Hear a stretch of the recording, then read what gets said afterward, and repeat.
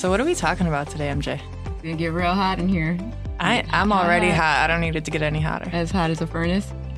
Ooh. Yes, let's jump in the furnace of affliction. Okay, let's do it. All right. So thank you for listening. Today we are going to dig into what it is to make it out of the furnace of affliction and how the Lord is with us in that furnace and how he uses that so beautifully that we become so much better after it.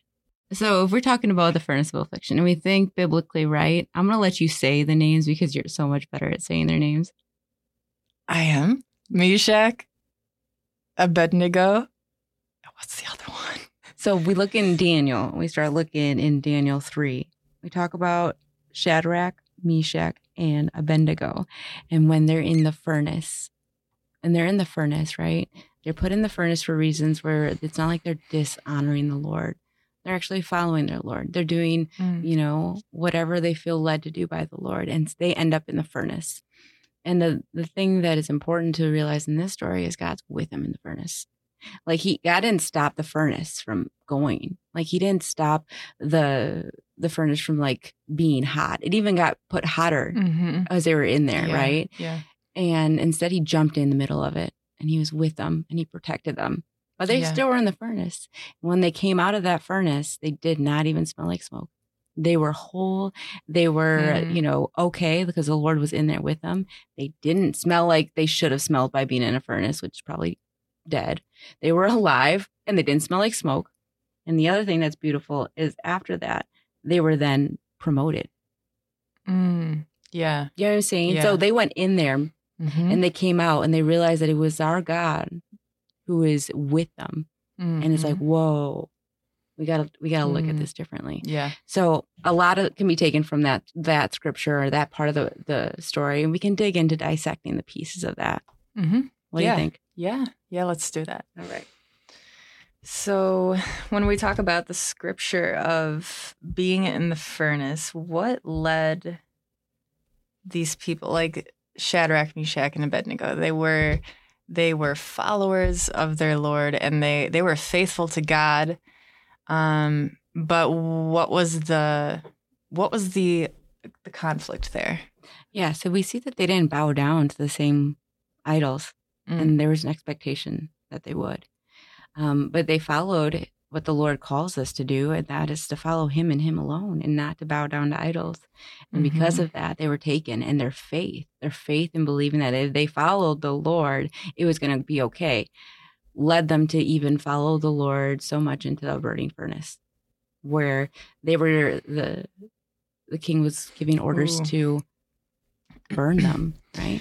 Yeah. Can you expand on that, MJ, and just talk a little bit more about what it looks like in our present day? How does affliction shape us? Yes, absolutely. And this is it gives us imagery, right? This scripture gives us the image of being in the furnace and the Lord being in there. But also it helps us to understand like these men had faith to not bow down to idols at this point because they trusted the Lord.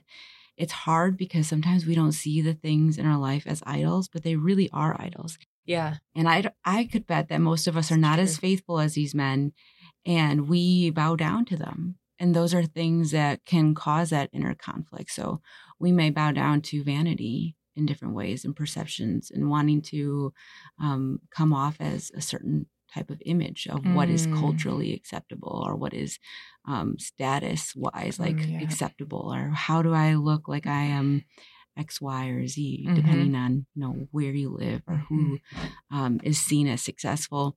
And those are idols. Those are gods, and we probably fall into the trap of bowing down to those. It's something where if we examine, right, the posture of our heart, and we look at what are the things that consume our heart, because those if it consumes our heart more than God does, it's an idol, because God is the one who is supposed to be first, and through that everything else will flow.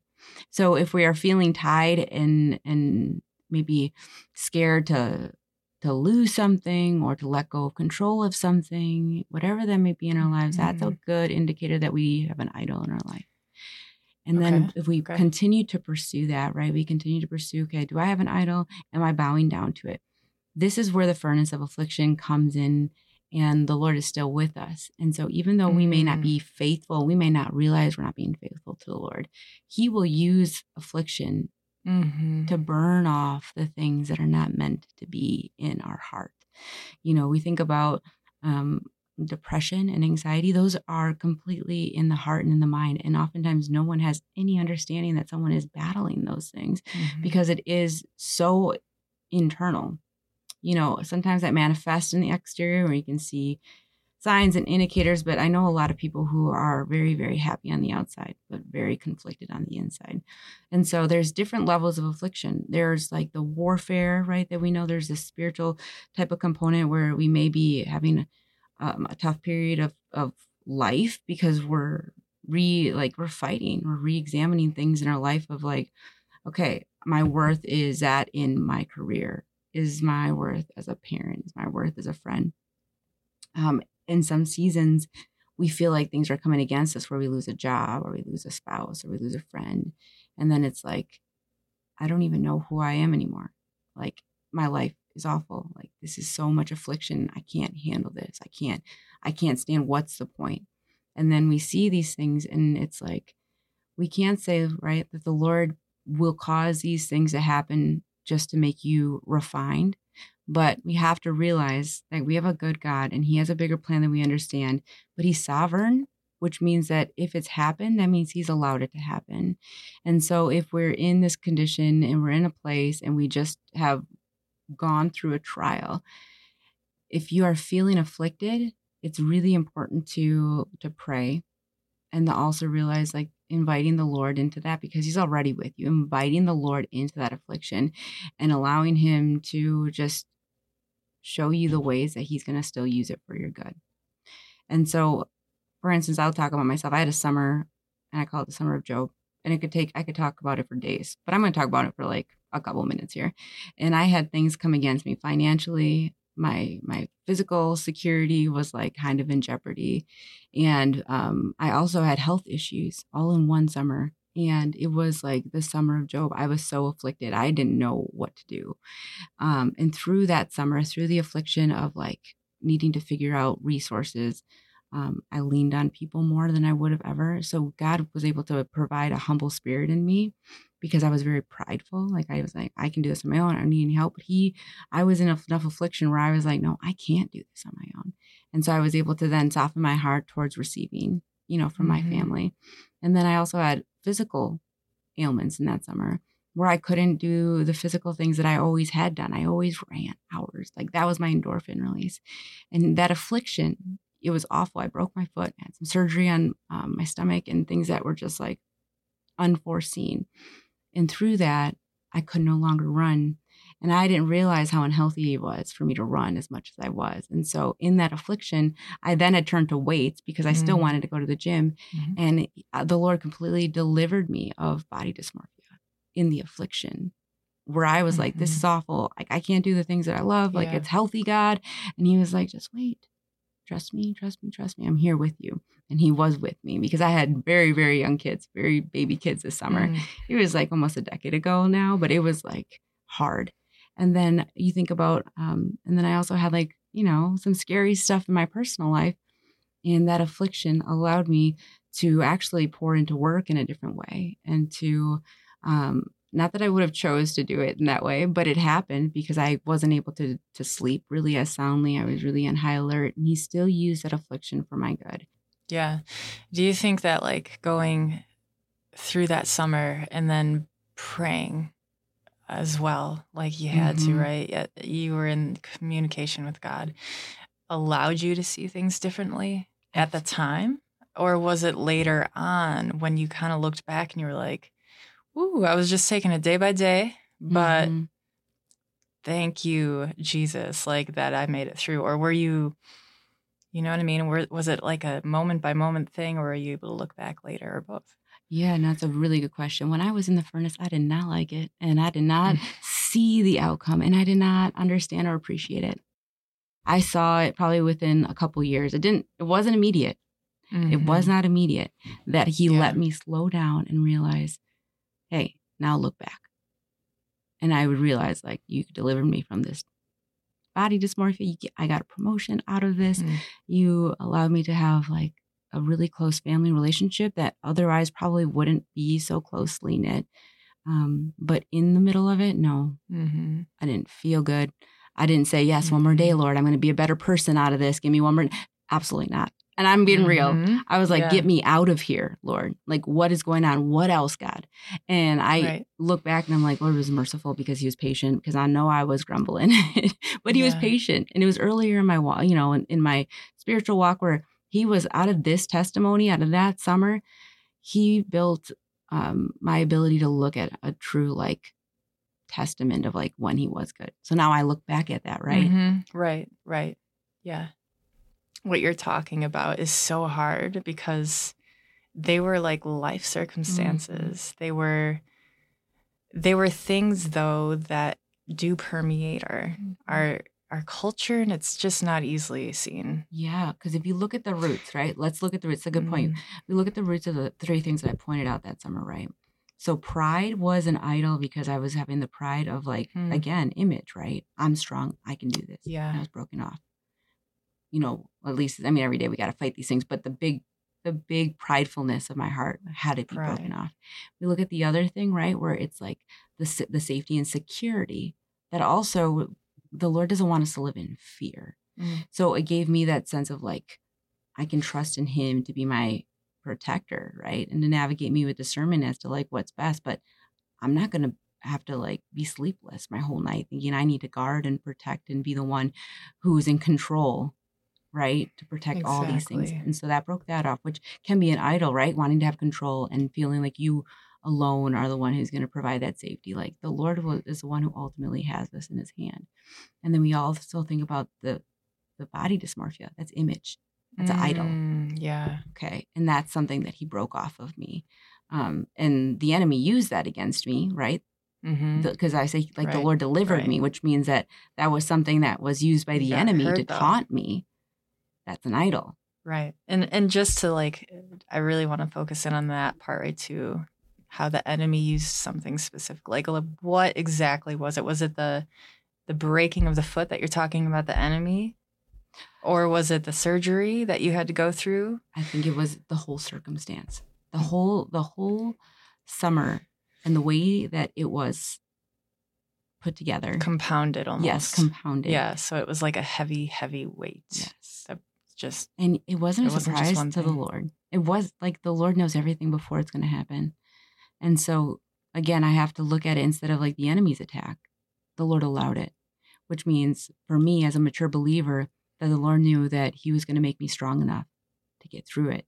And the enemy could throw whatever he wanted to, and he wasn't going to prosper in it. God is like, we can use this. We're going to use this crushing place where she identifies with needing to do all this stuff to have a body image in a certain way and needing to run. I'm going to flip it. Right. And she's going to experience freedom, even though she feels like that's, I could just feel those things now looking back. Like this is what the Lord was doing in my heart. Is he totally let because me he was with you freedom. through it. He was. Yes. Yeah. But he wasn't, I feel like so important to clarify this. Like he was not the one doing it to you. However it happened, right? So however he was using it where he intervened to allow some idols to break off of you. Some things that needed to get brushed off of you in that fire of affliction. Yes. Which made you a more mature believer. Right. And makes you grateful for that time. It does. You didn't want that stuff to happen to you so that you would feel closer to God. And that's a weird, right. So I got to get away from that. But like eventually you were able to at least pray and then later realize, wow, like there were some things that were not super healthy, but God led me through that. And he did it for the better. Like, absolutely. Yeah, it was hard. It was, yes. And it was horrible. And you but talk good about things that. Came through you talk about the mental affliction, though. That was more than the physical. I mean, yeah, I had a little foot brace, and I had bandages from my surgery. But the mental piece of that affliction was real. That was the worst part. So I don't want to gloss over that.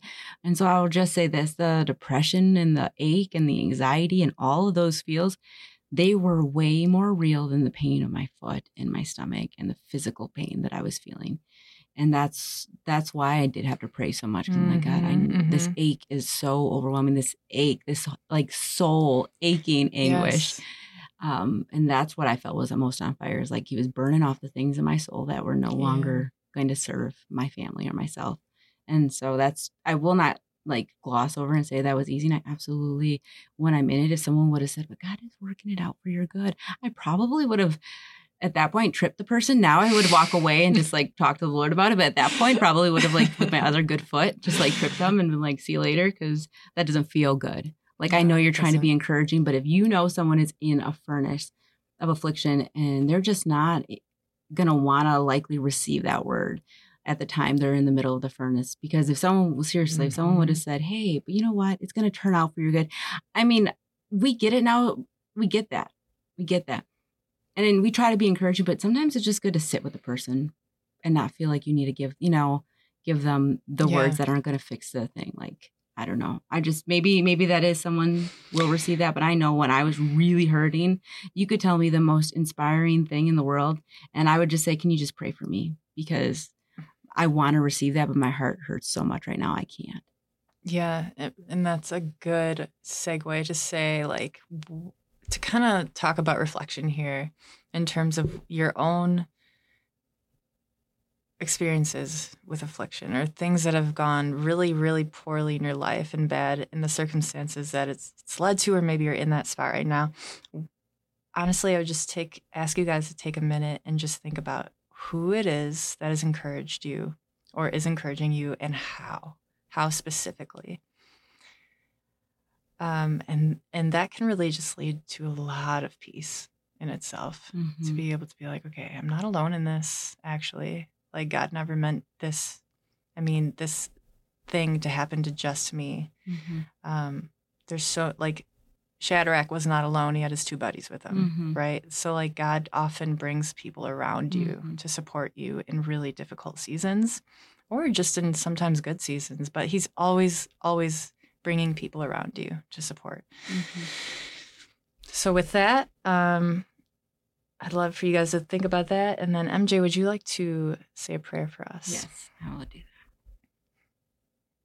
Lord, I just thank you so much that you are with us, Lord. And thank you, Jesus, that you bore our sin on the cross so we may be able to approach you and we may be able to have a relationship with you. Lord, I just pray over my brother or my sister and you, Lord Jesus, that they may be able to examine their lives and they may be able to just think about the times that you have been with them in the affliction in their lives, Lord. I pray that if they are in the furnace right now, God, that you may give them a special extra portion, God, of your mercy and compassion as you are in it with them, and let them just feel your presence, God.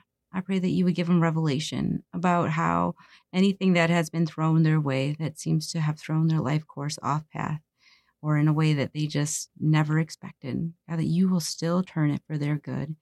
And I know, Lord Jesus, that you are a God who loves us.